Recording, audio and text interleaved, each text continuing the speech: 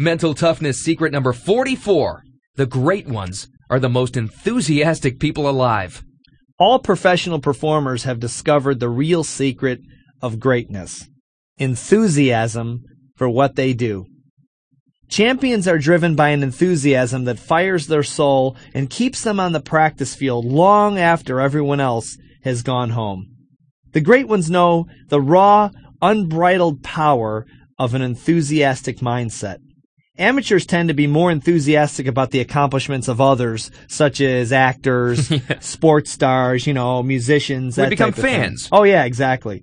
While amateurs are spending their enthusiasm on batting averages and the box office, professional performers are investing their life energy into their field of choice. Champions are willing to put themselves on the line and risk failure and rejection, while amateurs sit on the sidelines and observe without risk. Champions often have the worldview that life is a game to play to the best of their ability, with enthusiasm and tenacity, until their hearts stop beating. Amateurs often think life is something to struggle through while avoiding pain at all costs. My friend and mentor, Larry Wilson, has a great vision of their arrival at the pearly gates.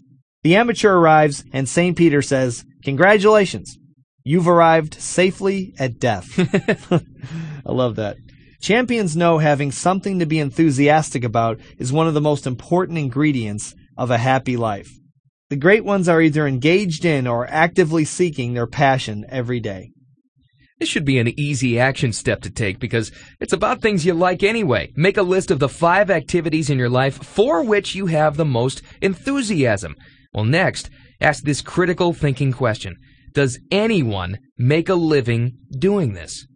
And somebody is making a living doing it. You know the answer to that one, Steve. Oh, yeah. Chances are someone is making a living. Why not you? Why not do what you love to do if you've only got a certain amount of time to do it? And here's what Charles Kingsley, the novelist, said about this. All we really need to make us happy is something to be enthusiastic about. And don't you think that's true, Bill? There's another one.